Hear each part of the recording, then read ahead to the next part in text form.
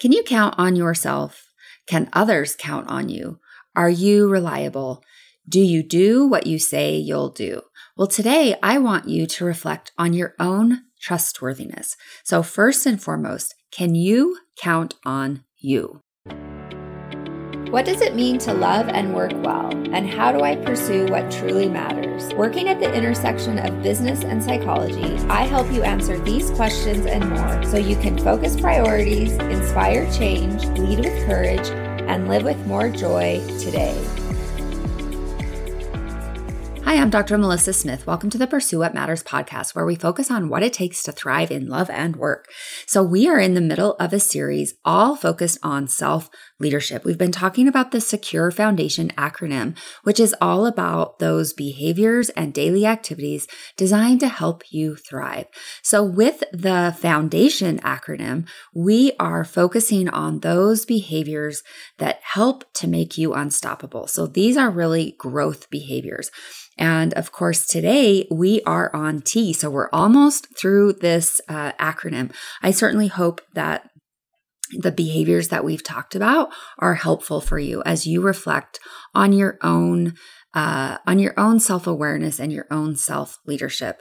Of course, I don't want to overwhelm you. So, just pick one or two to really maybe just focus on or reflect on, even starting to ask yourself some questions about some of these topics can be a really helpful start. And so, every week with the podcast, my goal is to help you pursue what matters by strengthening your confidence to lead in one of three areas. So leading with clarity, which is all about connection to purpose, leading with curiosity, which is all about this self-awareness. And we are talking all about curiosity these days.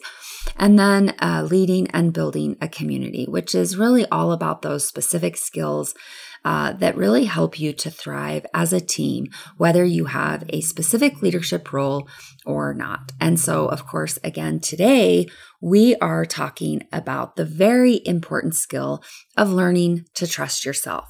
So, what gets in the way of trusting yourself? So if you're like most of us, you have some mistakes in your past. Maybe you have some experiences that you'd rather not think about. So for many of us, we can think about our past mistakes. We can feel the scorn of others' judgments, self-criticism, fear of disappointing others, or perfectionism. So it's important to reflect on what gets in the way of trusting yourself, because that's the first step for understanding how you can build some of that trust. And so, if you're like most of us, of course, one of these things or something else can get in the way of trusting yourself. So, as part of thriving in life, we want to learn to trust ourselves and to cultivate intuition. So when we think about leadership and intuition, most people won't even talk about intuition, right? They talk about hard numbers, objective data, and for sure, I'm not dismissing any of that. That's very important. But part of effective leadership is self-awareness and being able to be aware of those gut reactions. And sometimes it's literally a gut reaction. Those intuitive moments where something just doesn't sit right, something doesn't quite feel right. And so, today with the podcast, the invitation really is to get curious about your experience and learn to recognize your gut intuition as an important guide. So this recognizes that there are many ways of knowing, right? So objective data, research, but intuition is also an important way of knowing. And in particular, when we think about intuition as a way of knowing and learning to trust yourself, it requires you to get quiet and it requires you to get curious. So you need to be able to turn down the noise in your life. And of course, with the SECURE acronym, one of the components of that is unplug, right? We literally need to quiet our lives so that we can pay attention to what's going on around us, pay attention to what's going on inside of us. And intuition really acts in those quiet moments. But of course, right, like intuition doesn't have all the answers, but it can be a useful source of information when it comes to decision making. And so I just have another word on intuition. This comes to us from Brene Brown. So she says, intuition is not for a single way of knowing. It's our ability to hold space for uncertainty and our willingness to trust the many ways we've developed knowledge and insight, including instinct, experience, faith, and reason. And I absolutely love this quote because with it, Brown really challenges the idea that intuition is just one way of knowing. And rather, she teaches that intuition includes many ways of knowing. And so, it's not an either or proposition. So intuition is all about holding space for the many ways we've developed knowledge and insight. And I think this understanding of intuition can be so helpful because it doesn't require you to disown any parts, right? When I think about decisions that I make in my life, some of those decisions are so straightforward. And when I look at, okay, how did I come to that decision? It might be based on experience, right? Like I've seen this type of thing plenty of times and I have a lot of clarity about what needs to happen. And then there are other situations where there's more uncertainty. And certainly my experience comes to bear in those situations, but I need to quiet myself a bit more. I need to reflect a bit more. And that might be a place where intuition really comes in. That might be a place where gathering information and research, getting perspectives so that I can inform myself about a situation can be helpful. And these are all ways that we can know, and more importantly, these are all ways that we can learn to trust ourselves. So like I said, intuition is a really important form of knowing and an important form of trust. But like I mentioned at the beginning of the podcast, most of us have blocks that get in the way of trusting ourselves, or, we sometimes undermine ourselves. So it's, we can't really rely on ourselves if we're not consistently tuning into intuition and learning to quiet ourselves. So, there's a funny little thing that happens, and that is that when we have a difficult time trusting ourselves or others, we often resort to control.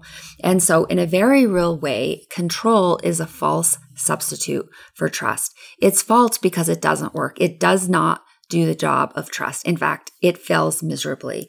So when we rely on control instead of trust, it does bring an initial sense of relief in the face of anxiety because our brain says, oh, you're doing something about this. But because it's a false substitute, that control only serves to feed more anxiety because we can't really control things outside of ourselves. So try it. Try it with a toddler. Try it with people at work. It doesn't work. Plus, it undermines our relationships because, newsflash, others don't like to be controlled. It's not a great recipe for strengthening relationships. And so initially, our brain really likes that idea of control, command and control, but it's false. It doesn't really work. And so the net result of that is when we seek for control, we're actually signing ourselves up for more anxiety and more fear next time around. So we really want to resist that temptation to move into control mode. Really the recommendation here isn't pleasant. So I'll just be upfront about that right now.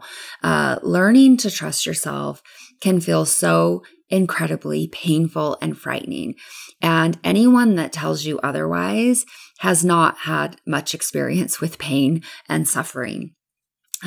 Learning to develop trust with yourself can be really challenging. The other folks who claim that trusting themselves isn't that difficult, they probably just have a lot of self-delusion going on because that this idea of self-trust, right? Like if that's no big deal, no problem, it kind of sends the message that you haven't made mistakes or that you don't have, things in your history that you look back and you're like, gosh, I could have done that better. And I'd much rather have, deal with someone who sometimes struggles to trust themselves because I know they have some honesty with themselves.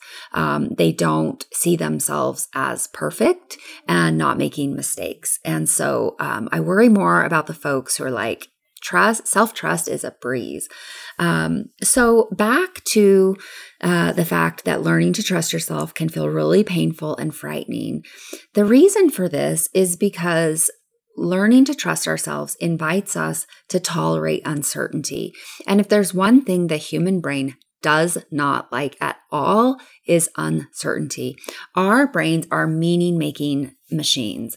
And so when we get data points, so an experience happens, we get data points, our brain naturally starts to try to make connections. And sometimes the brain will really stretch to make connections that really have no foundation in reality. But it really just makes the point that our brains like stories, our brains like certainty. And so even if the story is crazy and ridiculous and has no foundation in reality, if it helps the brain, the mind to settle down in terms of certainty, right? So to be able to say, oh, I know what's happening here, that decreases anxiety initially. So the work of self-awareness and self-leadership, and specifically learning to trust yourself, is learning to tolerate uncertainty. We also, along with that, need to learn to tolerate the possibility of failure. Ooh, deep breath. So, this is where it's really important to have some common humanity, right? Failure happens for each of us. So over the past couple of years, I have been dealing with a really big stressor. And my goodness, it has really driven me to my knees in prayer. It has made me question a lot about my decision-making capabilities, about my sense of resilience. And my trust with myself has taken a hit. And it's not necessarily because, I feel like I've made a mistake or anything like that. It's actually making a decision that moves me in the direction of purpose, but it's so stressful and there's so much uncertainty about it. And I've got to tell you, as ironic or paradoxical as it sounds, the moment that I learned to tolerate the possibility that I would fail, I felt better. Because before that, I had this, this false sense of control and, this sense of expectation of like, it's got to work out, it's got to work out, it's got to work out. Recognizing that I didn't have control over all of those factors. Of course, I was doing and continue to do everything in my power to work towards success. But the reality is life happens. The reality is we don't control all of the factors that we have to contend with. And it really wasn't until I was able to accept the possibility of failure that I felt peace. Because then my efforts shifted from fear and control to acceptance, not accepting the possibility of failure necessarily, but accepting that I don't have control over everything. And it helped me to focus in on the things that I do have control over, which often, right, for most of us is our attitude, our work ethic, our willingness to learn the lessons, our ability to ask for help. And I've got to tell you, I've asked for so much help in the past couple of years, both personally and professionally, because I recognize that I could not get through it on my own. And so that is one of the paradoxical things about, letting go of that control and learning to tolerate the uncertainty is that it shifts you out of that tight tension holding mode into a focus and an ability to see the big picture. So some of the other reasons, of course, that learning to trust yourself can feel very painful is because it really requires you to allow your emotional experience, right? As I have been going through this tough time, I have had to confront fear on every front. And I've got to tell you, I've had so much fear. It makes me sad even to talk about it, because those have been some really painful moments that really are not characteristic of me. And, for sure, I've had a tendency in the past to resist my emotions, to push away, to even pretend, right, that things are okay. And not because I wanted to fool anyone. I certainly didn't think I was fooling myself, but because there was a worry. I'll just say I had a fear that if I turned towards my emotions, right, if I allowed those painful emotions out, that I would become overwhelmed, that it would be even harder for me to do what I needed to do. And, most days still, even then, felt really hard. And so, for many of us, the thought of turning towards our emotions and making room, right, for pain and acknowledging like, oh gosh, this is really hard. It's something that as humans, we naturally resist. We really move towards self-protection and defense. And it can feel like a survival mechanism. In many ways it is. And yet for our well-being, right, and our emotional health, it's not the best approach. And so, I can just speak to my own experience, but also, as a psychologist and leadership coach working with thousands of people over the years, our ability and our willingness to allow our emotional experience to turn towards our emotions, whether they're joyous, whether they're deeply painful, really opens us up to healing. And it opens us up to trusting ourselves, especially as we learn to appreciate that every single one of our emotions are here to teach us something. They teach us what we care about. So that's one of the things I certainly have recognized as I have gone through this challenging experience is I had so much fear. And although that was so unpleasant, to put it mildly, right? Like really painful experience. It also taught me what I really cared about. Because, the path that I have been on is one that's deeply meaningful to me. And so the thought of failing at that, or the thought of, not being able to be successful on the goals and, the desires to, be of service and to be helpful, that was really painful for me. And so it showed me really clearly what I care about and where my sense of purpose lies. And so even though, of course, the fear is not something I want, I would love for that to be gone permanently. I know that that's not realistic. And I also, every time that fear comes up for me, it also connects me to purpose. So I don't have to be undone by that fear. I can welcome that fear in with a little bit of perspective to say, yeah, you're scared because you really care about this. You want to get it right. And for me, that has been a silver lining in some of the pain. The other thing, right? If we think about our emotions, they're here to teach us, right? Sometimes it's our emotions are here to teach us how to breathe through them, right? So how do we stay grounded and not get swept up in the emotions? Our emotions are really here to teach us a lot about the stories we tell ourselves, because we can have these outsized emotional responses based on the stories we're telling ourselves. And so for sure, there's an opportunity to check out those stories, to maybe challenge those and to say, I think that's a bit of an overreaction, right? Like that's my fear speaking. That's not really evidenced in reality or in the current situation. And so when we allow our emotions, we're allowing ourselves to be taught. We are teaching ourselves how to learn how to cope and move through those emotions. And so, again, right, learning to trust yourself can be really painful because these moments teach us what we really care about, right? So, for example, like I mentioned, I wouldn't be so worried about the stressor that I'm facing if I didn't really care about it, if I didn't really care about getting it right. And so, allowing your emotions without shame or judgment can really pave the way for more clarity and peace as you move forward. And that's like a very simple statement, but I just want to tell you that that is profound. Like that is profound change in our hearts and in our bodies when we can turn towards our emotional experience with love and with tenderness rather than with shame and judgment. That is the healing that most of us need. We don't need more self-criticism. We don't need more shame or judgment. We need gentleness. We need care. We need witnessing to say, I see you. I see this fear and I'm here. I'm not going anywhere.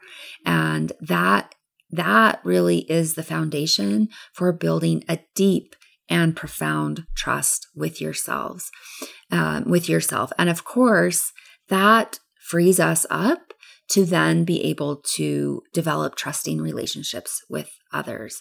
And so when we, appreciate that trust isn't about getting things right, but it's actually about learning to be with yourself through the uncertainties of life, things get a little bit easier. We can carry our burdens with maybe a little bit of a lighter touch. And that's what self-trust is all about, to be able to say, I can carry myself through this pain, through these emotions. And so it's so important to remember the importance of learning to trust ourselves. It really is a foundation for growth and well-being because it helps us to have a willingness to put ourselves out there and to try new things and to say, you know what? Despite the fear, I'm willing to give it a shot.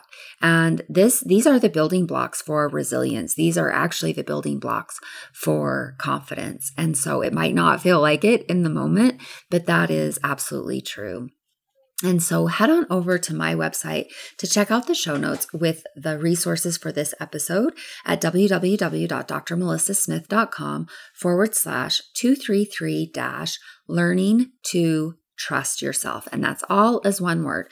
One more time, that's www.drmelissasmith.com/233-learning to trust yourself.